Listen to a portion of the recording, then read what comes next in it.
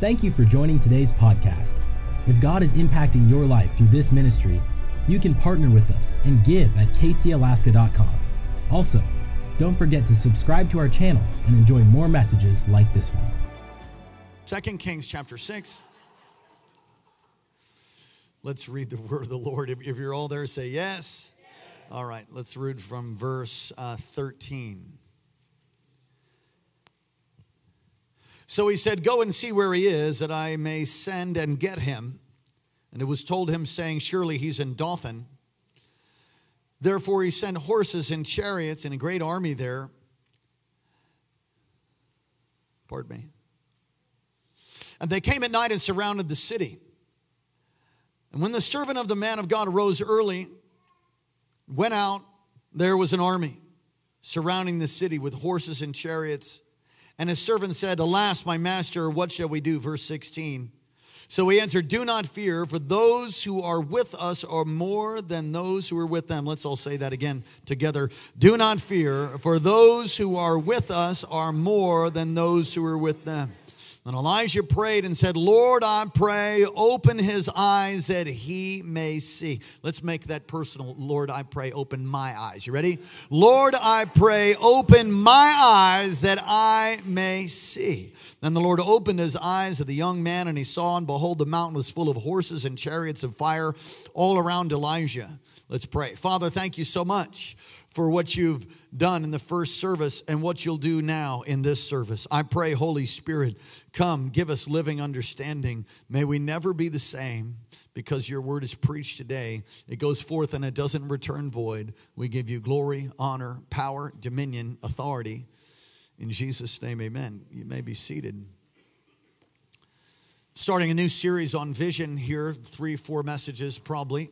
This is Vision Sunday, and I should also tell you that it's the start of the Feast of Tabernacles, and perhaps the Lord will let me preach on that tonight. It starts today and goes all the way through next Sunday, one of the major feasts in Israel, the Feast of Tabernacles. The message I'm about to preach to you is going to change your life if you can tune your ears and listen and allow for the Word of God to have its full effect. This message I've preached before, not in its exact form or flow, but the message is vital to understanding who we are here at King's Cathedral and Chapels. It's a message that if you don't understand what I'm about to preach to you, you'll never understand how we got to where we are, how we're building a building that they said we couldn't build, how we've gone from basically one church to 267 churches, and soon to be 300, soon to be 400, soon to be 1,000. And I don't believe it'll ever stop until he returns. Can you say yes? And so it's a message on vision. Could entitle it many different ways, but I have given you notes.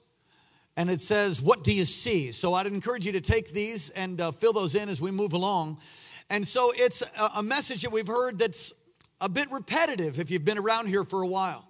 I loved playing sports. I still do. They call us older people decommissioned athletes. I'm not sure who came up with that. Probably a younger person, because I don't feel decommissioned at all.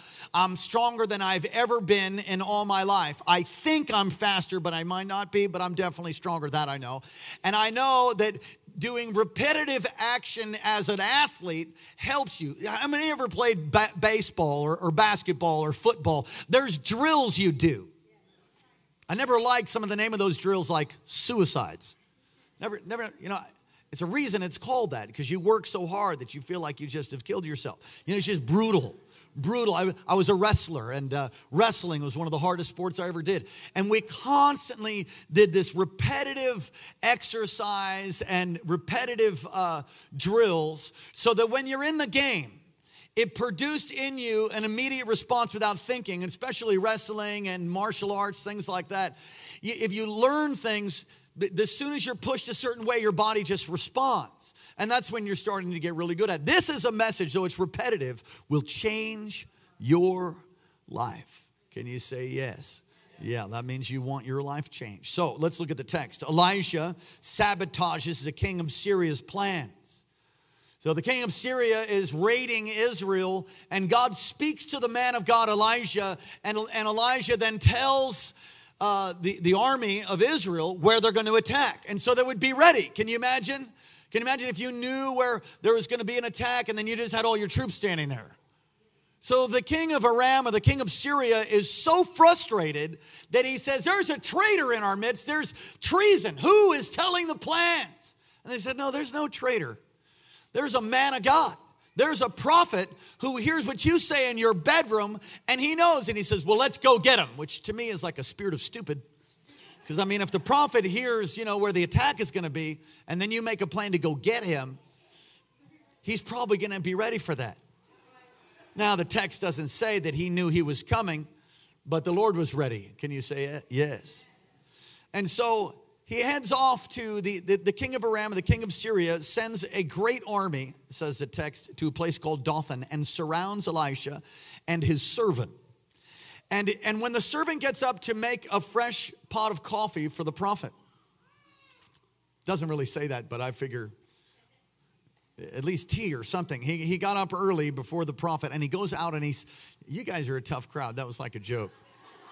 All right, so he goes out and he looks around and he sees this exceedingly great army and he's overwhelmed with fear. His response to what he saw in the natural was one of fear. But the man of God, he comes and reports to Elijah. Elijah comes out, and his response is not a response of fear. His response is a response of faith. His response is a response of confidence. What was the difference? The servant of the man of God could not see what was reality. He didn't have any vision, could I say it that way? And the man of God had vision. If for a moment today, you could be awakened and have your eyes open to what God wants you to do, to the vision that God has for your own personal life, the vision that God has for the church, the vision that God has. If your eyes could be opened, your life will never be the same. The Bible says that my people perish for a lack of knowledge, a lack of vision. Well, what is vision? Well, there's two different kinds of vision. There's a literal vision, like Ezekiel saw the vision of a wheel within a wheel, a literal vision. Daniel had a literal vision in Daniel chapter 7. I like this so much, I'm going to read it to you. Verse 9. And I watched till thrones were put in place, and the Ancient of Days was seated. His garment was white as snow. His hair on his head was pure like wool. His throne was a fiery flame. A what? A fiery flame. Its wheels a burning fire. A fiery stream issued and came forth from before him. 1,000 thousands ministered to him. 10,000 times 10,000 stood before him. The court was seated and the books were opened. Wow. And that's talked about in the book of Revelation as well. So Daniel's having a literal vision. Come on, say literal vision. But that's not the only kind of vision. You say, Pastor, have you had a literal vision? I have. And have them from time to time. The other kind of vision is a hope vision. I want you to say that. A what? A hope vision. For example, in Romans 15, the Apostle Paul says, I desire to come to you. He wants to come. His hope is to come to the church in Rome. He had a hope vision. It was a heart vision, if you will. And here's the thing. Anybody can have a hope vision. If you lose hope, you're finished. You've got to have hope. You have to have a vision. Whether it be a literal vision or a hope vision, you got to have vision, because without it, you're not going to do much for God. And the truth is, to the degree that you have vision, is the degree that you'll see a miracle in your life. The beginning of a miracle is vision. The beginning of a miracle starts with a vision, whether it be a hope vision or a literal vision. And the degree that you have that vision, the degree that faith is released, is the degree that you'll see miracles take place. Vision is the beginning of a miracle. Now we're going to look at some Old Testament historical figures. Abraham, Joseph. Abraham in Genesis chapter 12. He's called by God out of Ur, the Chaldeans, and the Lord brings him and he shows him Canaan's land. He does what? He shows him Canaan's land. And he says, see the land before him? It's yours. So every time he would see the land before him, he would be reminded that it was his, that God had given it to him and his descendants. The land at that time is filled with Canaanites, who's the sin of the Amorites, as the text say, has not yet reached its fullness. It wasn't quite ready to give it to him just yet, but he was telling him, this is all yours. In Genesis 15, what happens is that Abraham's talking to God, and he says, I don't have an heir. You said you're going to give me all the land, and I've got no heir. I have no offspring. There's no kinfolk. And he says, well, Abraham, come outside. You ready, Abe?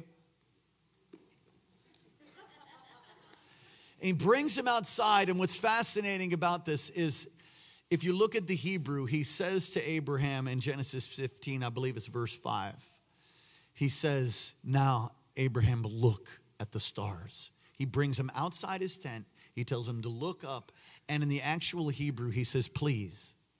Think about this for a second. I've preached this to you before, but it's profound to me. Why would God say, please, Abraham, please, will you just look? Why would he do that? I'm going to tell you why. Because God partners with the likes of us. He partners with us. And what God wants to do, he first releases in seed form as a vision.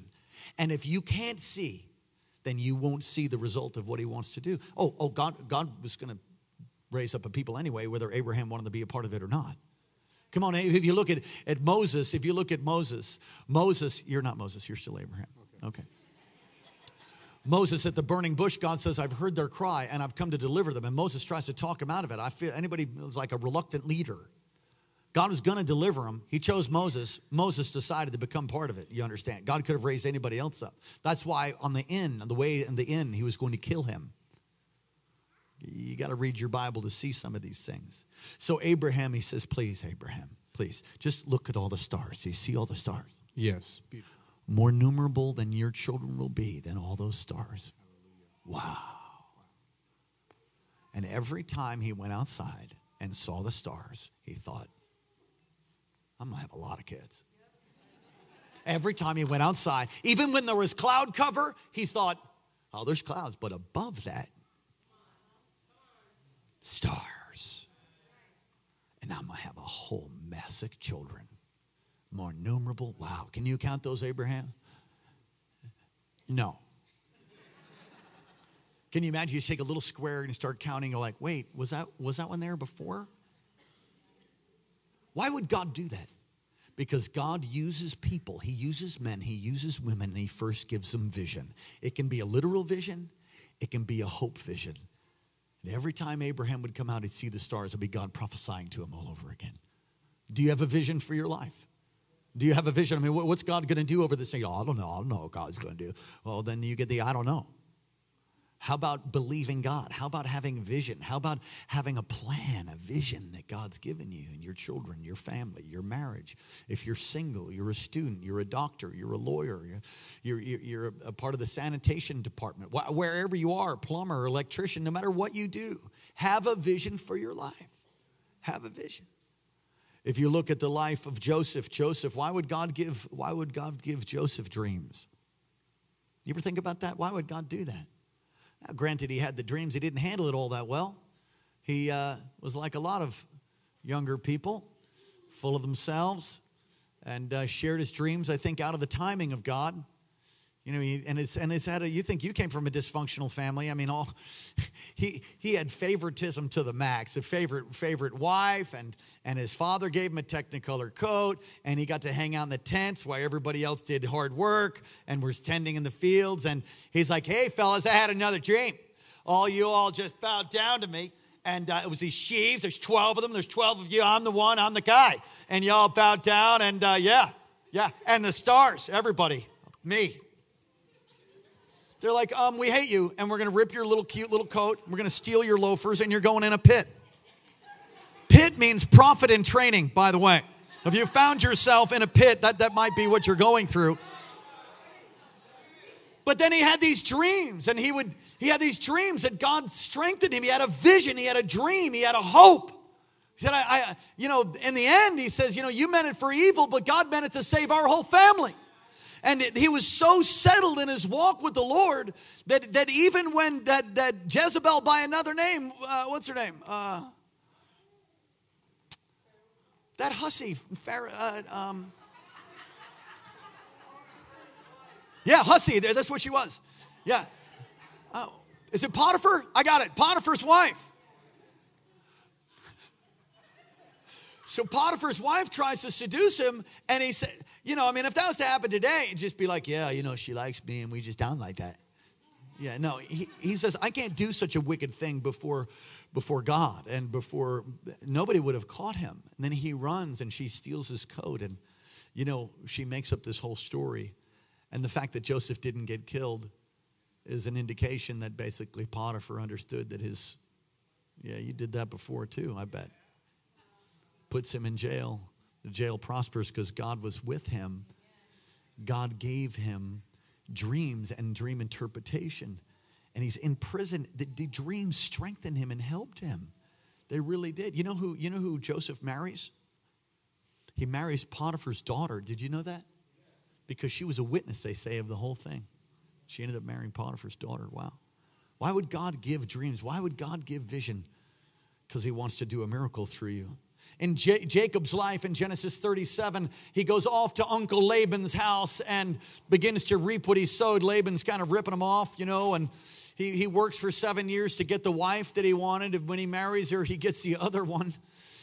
And he has to work for a whole nother 7 years. And then, he makes this deal with Laban. Laban says, look, all the spotted and speckled lambs and goats you get. All the plain colored ones, I get. He says, no problem. And he takes a stick, 2 sticks, I believe it is. You go look at it, Genesis, I think, 37. And he whittles out the sections of the stick so the stick is spotted and speckled. And he takes those and he sticks it in the watering trough. And his faith was, his hope is what you're believing for. Faith is what you do on the way to your hope. Faith is the action you take on the way to your hope, on the way to your vision. If you don't have faith, it's impossible to please God. So he has this hope, he has this vision of being blessed. So he takes 2 sticks, that's his faith, action, puts it in front of the goats and the lambs, and believes that when they see that, they're going to produce spotted and speckled lambs and goats.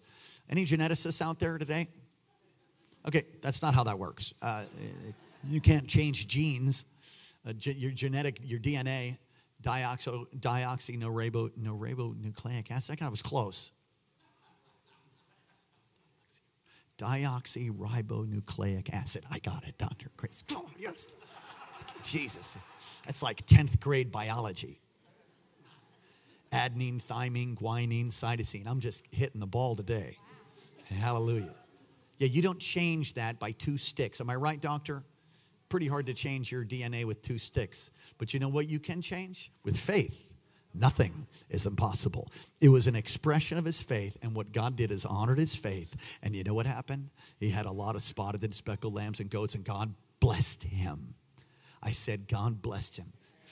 Vision is the beginning of a miracle. Touch your neighbor and say, vision is the beginning of your miracle.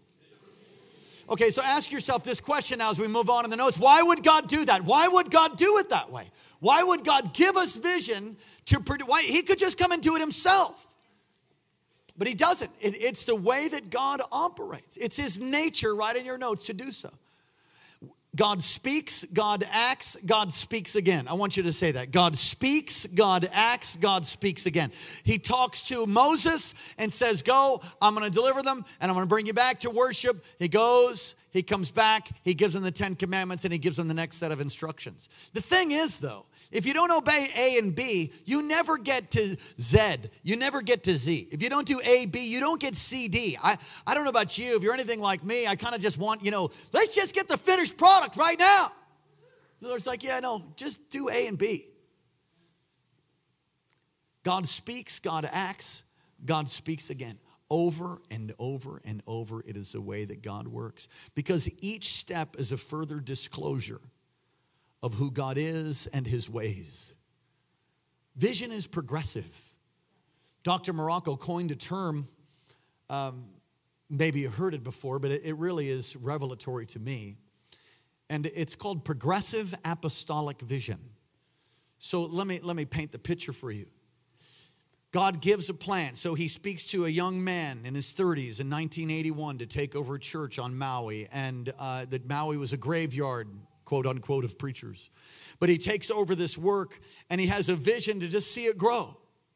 Well, in the first year, it becomes the fastest growing church in America. That's what happens. And then right after, as he's doing that, you think that would be it, but then God speaks to him again and says, now, as the mayor of Maui County is the mayor over 3 islands. For those of you who know Hawaii, if you don't, then you can learn here. The mayor of Maui County is a mayor over Maui, Lanai, and Molokai. So he says, as the mayor is mayor of 3 islands, I want you to pastor on 3 islands. He's like, what? That's different. How can I be in 3? I'm going to show you how. And they open 2 other extensions. This is 1983, 82, 83. The vision was just to touch a church on Maui, to see a great move of God on Maui. But then now it becomes Molokai and Lanai.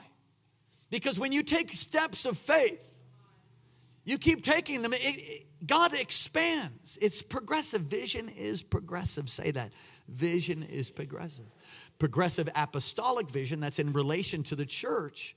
We've been expanding ever since, 267 churches around the world. If you don't do A, you ain't getting no B. Never mind C, D, E, F. It's God's way of doing things, and it's God's way of saying that we're important. Write in your notes that we're important. You're important to God. You know, it's amazing that God would use us to intercede. You know, I really felt an unction when we prayed. I know there's thousands of people praying for your friends. That precious girl, Kelly. I felt something happen. Now, I got faith. God's touching her. I think her brain's coming back to life in Jesus' name. Amen. What would happen if we didn't pray? What would happen if you didn't fight? What would happen if you don't do the vision that God's called you to? Come on, what would happen if you didn't get your carcass out of bed today and come to church? You might not hear this message. It'll change your life if you learn to apply it. You're not at a dead end.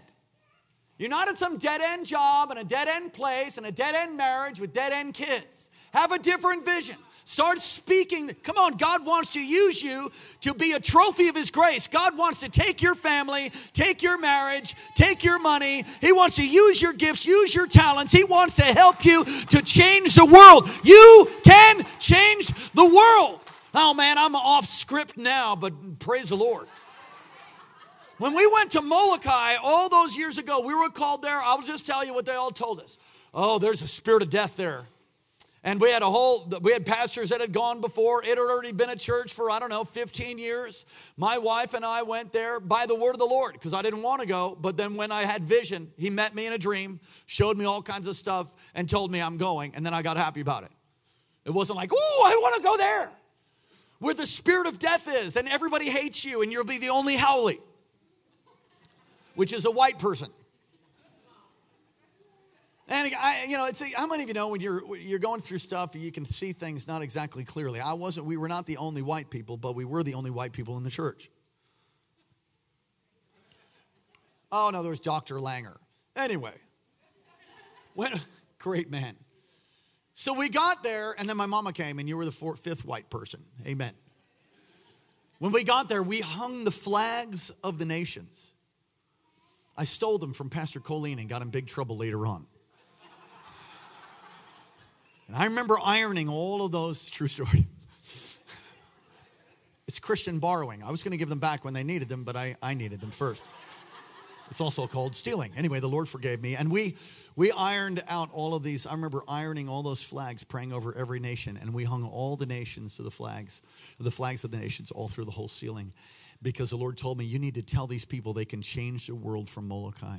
You can change the world from Molokai. They began to do missions trips and go to French Polynesia. You know, now I think there's 4 different churches, 4 different extension churches from what was started all those years ago. Pastor Robert is the one that God graciously allowed us to put the finishing touch on. He became the pastor there, and that place has exploded. It's the largest church, an island of 7,000 people, and I think there's almost, there's 500 people that go to the church, something like that, 450 people or something that goes to the church. Think about that. Church of 400 in a population of 7,000. How could that happen? Vision. Everybody say vision. Come on, raise your right hand to God and say, Lord, open my eyes. He said, well, it must have been God's will. No, that's not how that is. You see, God has a will. He's going to return. He's going to come back no matter what any of us do today. So it's called the imminent return of Christ. So you could backslide today, he's still coming. You could not go to church, not serve God. Is he still coming? Yes. But then he releases vision. He releases vision to people, and whether that dream or that vision is going to come to pass is dependent upon the person that receives it. So if you don't step out and move in faith, then you're not going to see, well, as long as it's God's will.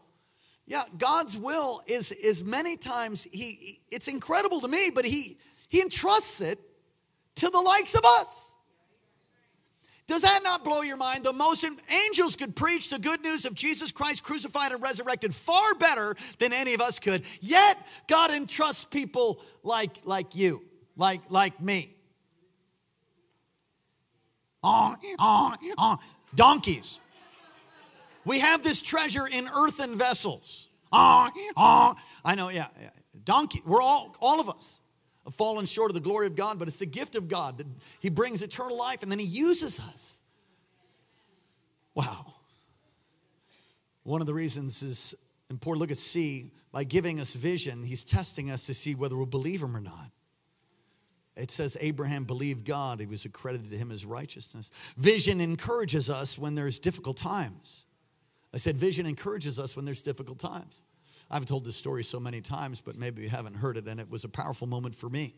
God spoke to me very clearly in 2005 that we were going to come and pastor this work. God bless Ken Gable, was the previous pastor, and we came and took over from him. And he told us that was going to happen. I was minding my own business, running on the island of Kauai. And I had an open vision. Literally, when I came to my senses, in other words, it was just kind of like an open vision, meaning I couldn't see normally anymore. I was seeing a motion picture that was in front of me, and I was awake.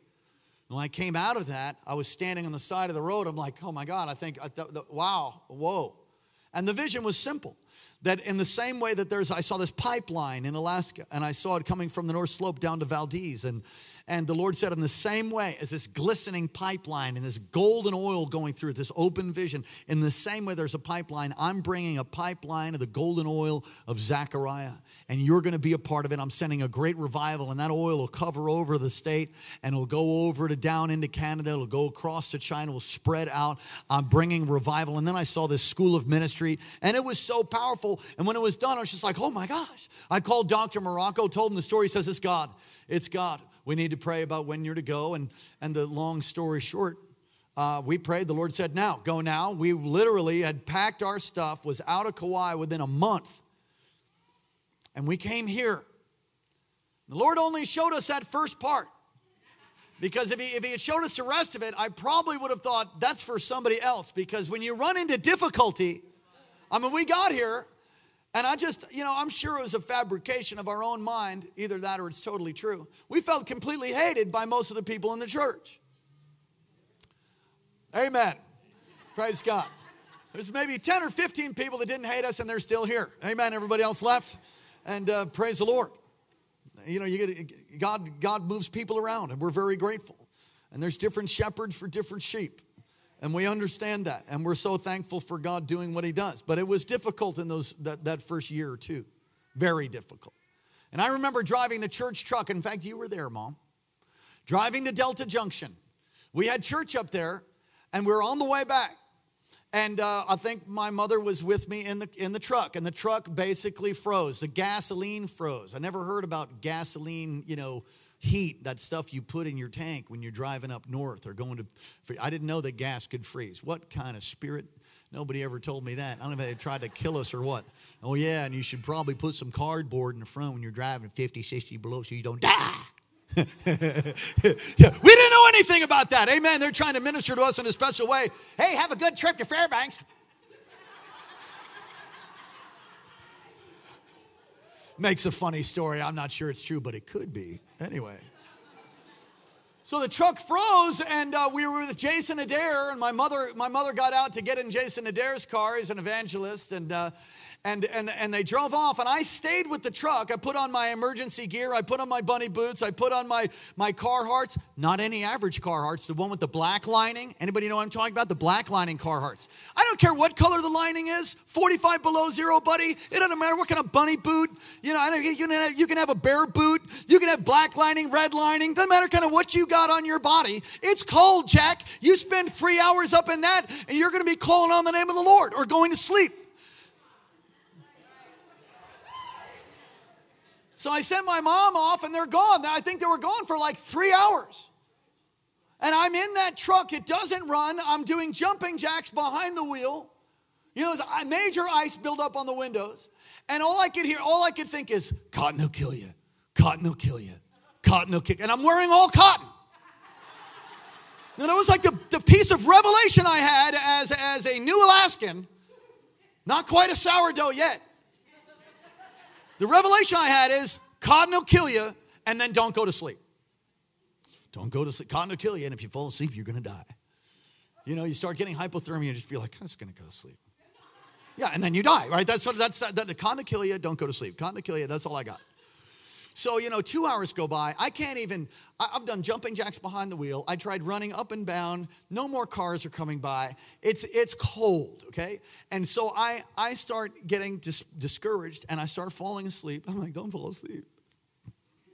Hypothermia. I'm feeling it. And what happened was, I think there was some people that were praying. I know my mom was praying. Other people were praying. I know my wife was praying. And something rose up in me, and I had that vision that God gave me on the island of Kauai. And oh, how I wanted to be back there right then. The sun hitting my face. Yes.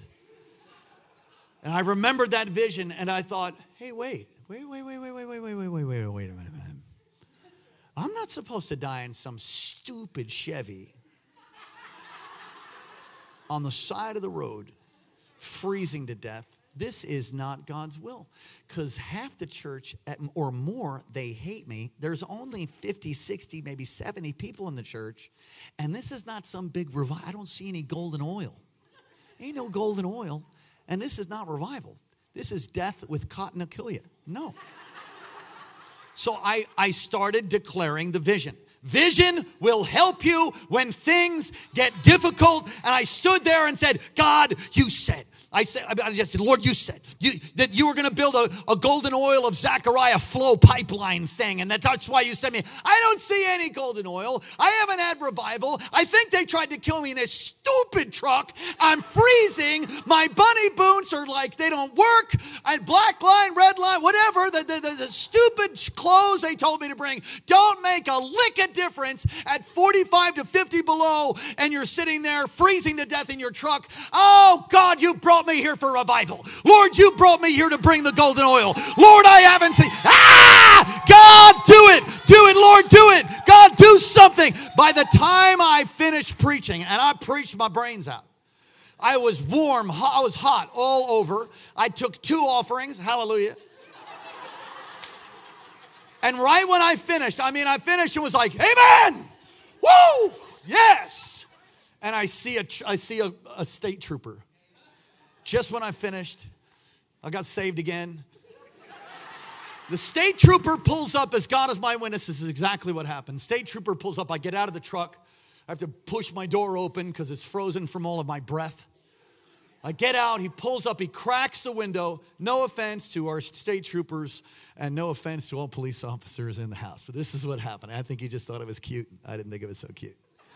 He cracks his window and says, hey, and I'm right there at the window. Hey, he says, are you cold? I said, yeah, I'm cold. He's like, oh, well, your mommy wanted me to give you this. And he takes a granola bar. Kid you not. Takes a granola bar and he slides it through the window. So I take, I'm like, thanks. Can I get in? He's like, oh yeah, just get in the back. So I went in the back. Some of you know what that's like, all molded. You know the molded plastic seats? Ain't no bunch of heating vents back there, let me just tell you that. So there I am in the molded seats, in my black lined Carhartts, and my little bunny boots. And I'm in the back, and it's not much better. And there's this little window. And he's like, well, what happened? I said, yeah. I said, hey, can you turn the heat up? So he turns the heat up, but I don't feel anything. So I'm just thinking, what the heck? I just forced myself through that window. As far as all the way, like shoulders. I'm like, and he's looking at me like, thanks, man. True story. God will give you vision so that when difficult times come, you can begin to express that, communicate it, declare it, and it releases faith. I ain't gonna die yet. I haven't seen revival yet. Come on, somebody say hallelujah. Building our building, I'd like it done already. I've had people say, hey, how come that thing's not done yet? I'm like, why don't you write a check? We'll get it done. Amen. I haven't said that. I want to. Well, there was other obstacles and things in the way. And we had work stoppage in the middle of the summer. It's not exactly what you're planning for. The building wasn't even my idea. I'm just trying to walk out the vision that God gave us. Listen, 2002. Some of you weren't even born. 2002, a little-known prophet by the name of Cindy Jacobs prophesied over this church. I was there. It was at a conference called the Equipping the Saints Conference. I remember the prophecy. I was standing nearby, but I was pastoring another church back then. I didn't get here till 2006. So 2002, she prophesies, the Lord shows me the building. Now I'm paraphrasing, but we do have it written out. The Lord shows me the building, and it's big, really big, and it's beautiful. And people will ride by and say, what kind of arrogance, what kind of pride to build that? But the Lord says, it's my design, and build it around the house of prayer. And it's going to be beautiful, and all the money's going to come in, and all the resources are going to come in, and I'm going to bless the people of that house. I'm close to exactly what it says. I can feel the life on it right now. I'm going to bless the businesses of that house. I'm going to bless all who partner with it, and I'm going to pour out blessing. And she says, and you can take that to the bank. And that's how she closed. Come on, somebody say hallelujah. Woo, yeah. We run up against these difficulties. The thing is, we already started, and then I got that prophetic word and saw it. Somebody brought it back to me. I read it, and it was the exact thing we're doing. Building around a house of prayer, a 24-hour house of prayer, doing the very thing that God told us to do. And I've stood there at times just wondering, what in God's name? And then, no, really, I'm just being honest with you. I remember we staked that thing out. I'm standing with Wally. And he's like, pretty big, huh? I'm like, yeah, praise God. And listen, understand, it's not an ego build. It's not a 5,000-seat auditorium. We don't have faith for that. It's 12 to 1,400 people in the auditorium. And furthermore, let me go on to say, talk to anybody in ministry throughout the whole valley who built a building. Most of them say, oh God, I wish we went bigger. I'm just telling you. So he stood there and he said, do you see the corner? We're standing on one corner. Do you see the corner? I'm like, yeah. Ooh. He's like, you see it? I said, yeah, I see it. I said, wow, yeah, right there, right? He says, no, that's the middle of a lobby. He says, all the way at the end. I thought, oh, praise the Lord. And then it's just kind of like, I didn't say that to him, but in the moment I was like, oh, what have I done? What have I done? What have I done? What have I done? What have I done? Oh, hey, praise God. Oh, yeah, no, it's just the right size. Oh, Jesus, what a Jesus. Jesus. No, I'm telling you. And then I'm reminded about how the fingerprint of God, how it's come through over and over and over. You can't deny. I mean, how do you get a property back like that? How does that happen? To speak to a 10-year-old, to goad me to go there for the perfect time, and it goes right back to the bank, and we happen to be right there. Our main lender told us you can't buy any more property, but then they even changed their mind. I mean, it goes on and on and on. When I first came here, there's another evidence. God just does this all along the way. In difficult times, he'll encourage you. I was standing outside the barn. I think it was about to be demoed or something like that. Do you have that picture? And I look, and I look in the ground that's been, we're flattening things out as before it was totally brought to grade. If you have that, did my son send that to you? Do you have it? Nod. Okay. And I look and I see this. Go ahead and put this up. You know what that is? That's this. Looks similar, doesn't it? Do you know what this is? This is the tape with the first time that I ever preached in this church as a guest speaker. Ever. We came and did an encounter. Do you remember that? Some of you remember. I came and did an encounter for the men. I remember standing in the kitchen with Ken Gable on my right-hand side, looking at Pioneer Peak.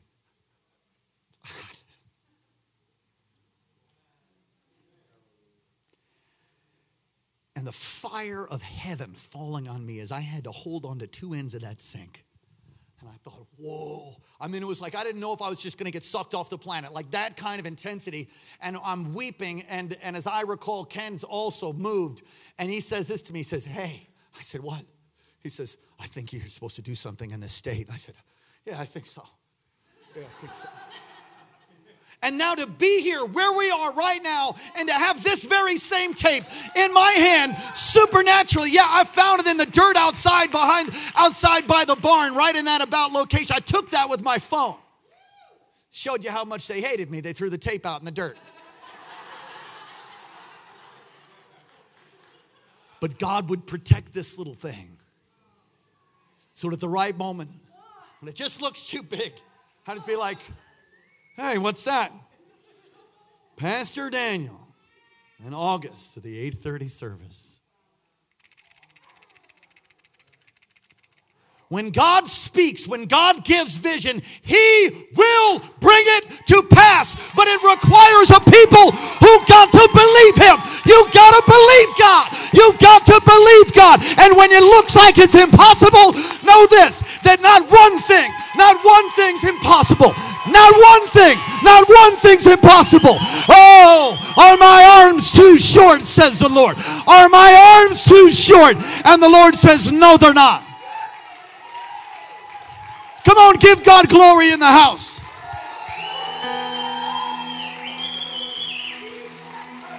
You may be seated. In Kenya, if you're still on. The things that I've told you to do, I will bring it to pass. There are some that are yoked with you that you need to separate. And it'll happen with great grace, not with anger or control. For I'm bringing, says the Lord, a separation. We're prophesying over Kenya right now.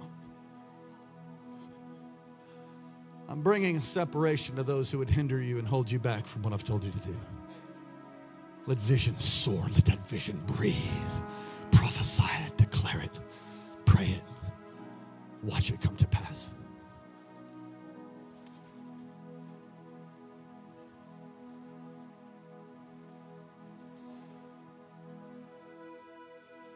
Vision, when it's fulfilled, God gets all the glory.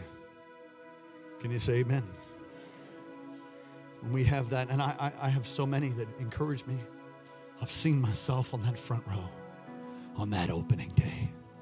I've seen myself weeping for what God has done. And yet, here, not the whole worship team, I'm sorry. Just where we're at. Forgot a little bit to go. Hold up. Instruments only, please. Appreciate you all. It's going to happen. I said it's going to happen. How does vision come? All right, so I've heard a lot of messages on vision. How do you get it? How do you get it? Well, very simple. Look, keep in mind, first of all, that there's always a fight over vision. You have to fight. Because the devil knows, darkness knows, that if you can get a vision that it causes you to explode in faith, then you'll move the kingdom forward at an unprecedented rate. But if you don't get a vision, and you'll stay myopic and just looking at your own life, or limited vision. No, isn't any vision from God is that which you can't do by yourself. If you have a vision that you could just do by yourself, that's your vision. God always incorporates teams. So there's a fight over it. And God gives vision 4 ways. 4 ways. You ready? Write in your notes. 4 ways that God gives vision. Through a burden. Through what? Through a burden. Nehemiah got a burden to rebuild the wall. He wept. News comes to him, the cupbearer. News comes, the walls of Jerusalem are burned with fire and they're broken down. And he weeps and he fasts and he prays this incredible prayer of identificational repentance, which some of you might apply to your life. And then he petitions the king and he gets favor. And he returns to Jerusalem. He has a burden. He's like, this is not right. This is not right. That there shouldn't be walls. That there shouldn't be walls around the city. And it's this whole story of how he rebuilt the walls of Jerusalem in 52 days. People laughed at him, and we've had people laugh at us. Well, they might be laughing now. We'll invite them all to the grand opening. And try not to get bitter, amen? Well, it's one particular banker. I'm going to put him on the front row, though. I'm going to.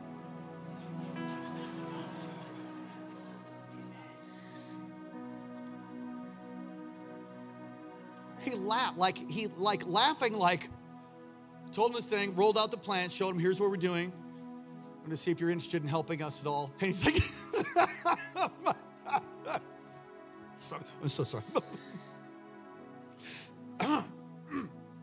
I'm sitting there like, what's so funny?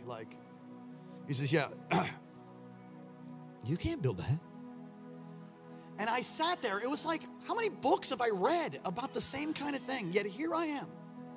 Little old me, sitting there, having somebody tell me what God said is going to happen, and somebody else tell me, I said, who are you, Sanballat? Who are you? Anyway, I didn't mouth off. I'm just going to invite him to the grand opening. Anyway, he laughed, and I said, no, actually, we are building that. He says, no, you can't.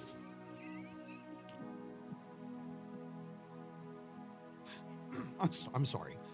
You can't. I said, no. And then I stood up. I said, no, we will do it. It will happen. You'll see it. He says, no, you're never going to get a loan for that. You're never going to get the money for it. And I said, okay. Thanks. I'm going to go. God bless you. Shook his hand. That was the end of our meeting. I walked out. It was interesting. I got a call after we began to see the steel going up. Got a call from the banker. Hey, it's me, the guy that laughed at you. Hi. I'm like, yeah, what? I was kind. There's nothing wrong with him. He just didn't have vision. Come on, say, Lord, open my eyes. It comes through a burden. It's one of the ways. It can come through a challenge with David and Goliath. David's like, what? I get a wife and tax exemption? No, Cap. Hook me up. And he just goes for it. Like, man, I killed the lion and the bear? With a head that big, I can't miss? Dude, I'm down. Challenge. It can come through a challenge. It can come through a prophetic word. That's how I got here. A prophetic word. Vision can come through a prophetic word. Vision can come through an experience, either personally or vicariously. Pastor Karen's landing here in 20 minutes, coming in from Springfield, Missouri, just having left I believe it's the largest women's conference in the nation. It's 2 weekends because they can't fit it all in one weekend. We thought it was 10,000 people the first week, but it's not. It's smaller, 7,000 women. Come on. That's a lot of ladies. 7,000 the first weekend, and the second week is smaller, 4,000 ladies the second weekend. She calls me when she first gets there, and we're not the kind that don't talk a lot. We talk a lot. We FaceTime all the time. We have 6 or 7 phone calls during the day when we travel. It's just, we're close. So she's like, man, you wouldn't believe it. There's like 5 or 6 full-size tractor trailer truckloads of lighting equipment alone in the setup. And she said, it's so big, it's a sea of people. And at one point she calls and says, you wouldn't believe it. The teams around here, they have 16, I didn't say this in the first service, but she's 1,600 volunteers. 1,600 volunteers doing worship, greeting, ushers, hospitality, food, amazing. Pastors, wives and pastors from all over the nation flying to come hear this incredible conference. She got some reserved seats because otherwise you're like in the nosebleed section. She had favor, met some people. The reserved seats were like, you had to get there an hour or 2 early to get a good seat to be up front or whatever. She calls me and she says, I'm so frustrated right now. I said, what's going on? She goes, I'm trying to get out of the parking lot with 7,000 women that can't drive. She goes, you know something? She's just like monologuing. You know what? I'm just going to park. I don't got to go to the bathroom. I'm just going to park and let this clear out because it's like everybody's like almost hitting each other. And I just, man, oh God. I laughed hard about that. I said, take a picture, man. Put it on Instagram. That's hysterical. You know, no offense, but I mean, depth perception, they come within 5 feet of each other. Oh, I'm sorry. I almost hit you. 5 feet, that's a good distance. Okay. We FaceTime, and while we're FaceTiming, we're FaceTiming, and this is all I see. I just see her, and all I see her walk. Oh yeah, and then God, and they're baptized in the Holy Ghost, and Spirit filled. It's amazing, and she's walking. I can tell she's walking briskly, and she's just. I said, "Where are you?" She says, "Oh, I'm in the parking lot." I said, "You're in the parking lot for like 3 minutes, 4 minutes?" She goes, "Yeah, I parked on the far side, so I don't have to go through all of that mess again." You know what it did? I'll tell you what it did.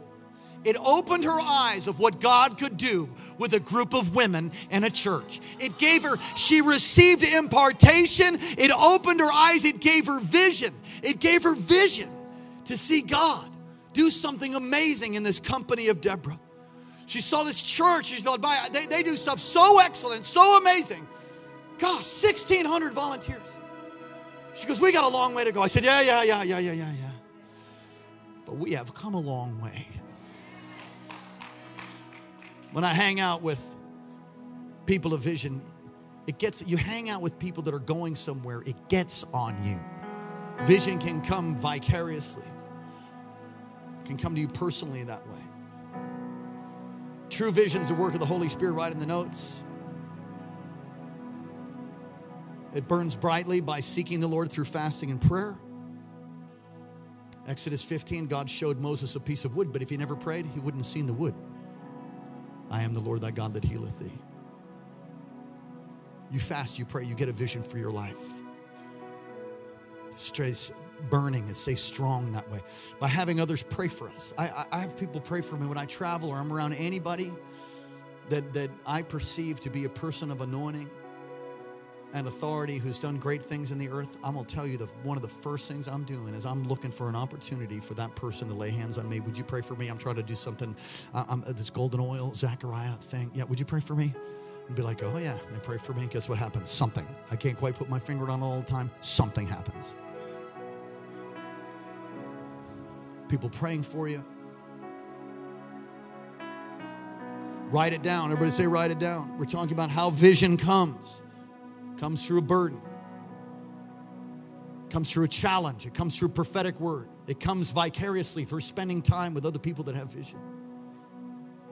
Write it down. Speak it forth. Proclaim it. By acting on the vision that you have. Can you say amen? All right, here's what we're going to do. We're going to go ahead and pass out those cards. Ushers, would you help us? Did you get something? Come on, say, Lord, open my eyes.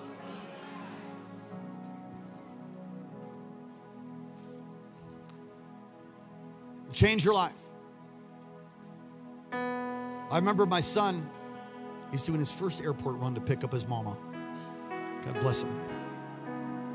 He was sitting like around here, and I was talking about how God releases supernatural power upon people and to do supernatural giftings, and God can just give you gifts like in a moment.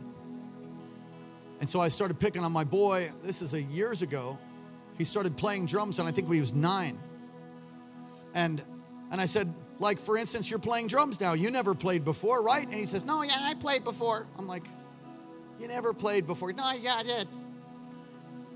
And he didn't get the memo that you don't contradict the preacher when he's preaching, Anyway, he got the memo there. After that, I said, okay, when? He said, I played in my head. Some of you were in that service. It was a Friday night prayer meeting. Our drummer didn't show up. Minister Micah was on the keys. And he said, I can play, Dad. I said, sure you can. That's great. Awesome. I'm glad you can play. Oh, well, no drummer tonight. What? I can play. I can tell how it really is because he's not here.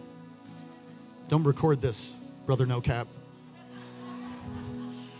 So I said, yeah, sure, you can play. I pat him on the head. He says, Dad. And he looks at me. He gets this look. He gets this prophetic, I can do all things look. He says, I can do it. And I thought, put my hand on his head. And I said, Lord, seriously? And the Lord's like, how do you know if he can do it or he can't unless you let him try? And I thought, well, bad drummers are a nightmare, Lord. You'd know that. The tingling cymbal, you know what I'm talking about. He said, let him do it. So I walked up to Minister Micah. And we let him get on there. You gave him whatever, sign language, whatever you get. You remember this, right? He played so well, did builds, transitions. He played so well that Minister Micah, as I recall, you couldn't even play the keys because you were laughing so hard. You had to stop because you're like, what is that? I'm weeping and laughing on the front. I'm like, how does that even happen? How does that happen? He played in his head. Now, mind you, if you ever watched him for all his first 8 years, he focused on Minister Micah, who was on the drums. He played, when we would change his clothes, this is really like when he was younger. I don't change his clothes anymore. He does his own clothes. You go to change your kids, diaper and everything. He had these round marks on his thighs from the time he was like 1.5. Playing in his heart. He had vision. I was told by a man that I greatly respect just recently, who had tears in his eyes. He said, you know something? He's like professional. He's like getting professional. Just turned 17. Been playing he's our main drummer since he was 10. How does that happen? Vision. How are we going to finish this building? Vision. Vision. Come on, everybody, get one of these cards. You have one of these? Come on, take a look at this with me. Take a look at this with me. Now, all over the world, 267 churches are all doing this. All of our extensions are doing it. It's Vision Sunday. Feast of Tabernacles starts today. It's in alignment with that on purpose, goes for 1 whole week. I'm going to receive a special offering towards our building. I want you to stretch. I want you to reach. We need lots of resources to finish it. God's going to release it to us according to our faith. Can you say amen? Can you say a better amen? Amen. So take this card, go ahead, look at it, fill it out. We're going to receive an offering right now. You say, well, I'm not ready. I need to pray about it. Okay. Then you can do it anytime this week or next week, next Sunday. If you want to pray through or you're believing. Many times in supernatural giving, I'll want to do something and then I don't have it. So I believe God, or I'll do a down payment on what I'm believing for. And then supernaturally, that means aside from my paycheck, aside from anything I see, boom, check in the mail, something happens. I'm telling you, believe God. That prophetic word from Cindy Jacobs, 2002, that God is going to prosper the people that build that thing. That's us. That's me. I'm getting in on this. Can someone else say amen? All right. Go ahead. Take time to do that. Take time to fill that card out, or you can take it home. And are we ready, ushers? All right. Did we do envelopes? You ready to? All right. Let's do that. For those of you who want an envelope, ushers, would you come? We're just about on top of our 1 o'clock service, so hurry up, take your time. Amen. Did you get something from God? Let vision burn in your heart. Let a vision for your marriage, a vision for your kids, a vision for the kingdom. Hey, blood's running out of our sister's hand over here. Thank you, Jesus.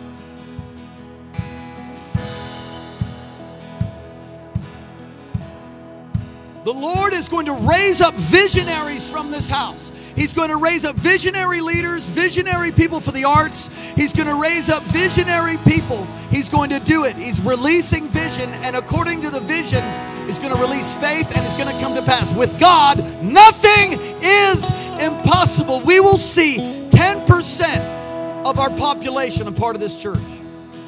That's 10,000 people. I'm just telling you, so that when it happens, you're like, I heard him say that. Yeah, 10,000. Why? Because it's not right for anybody to go to hell from Wasilla, from the surrounding area, from all of the state of Alaska. It's not right that people should be bound. Opioids is dropping. Drug deals and busts are taking place all over. God is going to root out, tear down every assignment of darkness. Come on, drug dealers are being busted. People are being saved. Oh, God. Domestic violence will end. We'll put churches in every single village all around the state of Alaska. We're going to put churches in California. We're going to put churches in China. We're going to put churches in Korea. We're going to put churches in North Korea. We're going to plant churches in Indonesia, in Amsterdam. Come on, somebody say hallelujah. And everywhere else God gives us a burden, we will do it. God will give us leaders. Can you say amen? Stand up on your feet. Ushers, would you come? And just put those buckets up front here. Let's do it that way. And if you're going to give or turn in that card, you can turn in the card and give later. If you're believing supernaturally, my wife and I are stretching. You can do something great according to our faith. But you obey God. You do something. Amen? Amen? Let's pray. Father, thank you. Lord, as people give into the vision of this house, I pray open up windows of heaven and bless them beyond their wildest dreams or imaginations, exceedingly abundantly above and beyond. I pray the 100-fold. Come on, the what? The 100-fold return. The what? The 100-fold. We're blessed and we are multiplying, and that project will be done with shouts of grace, grace. And this building will be sold according to your plan and will.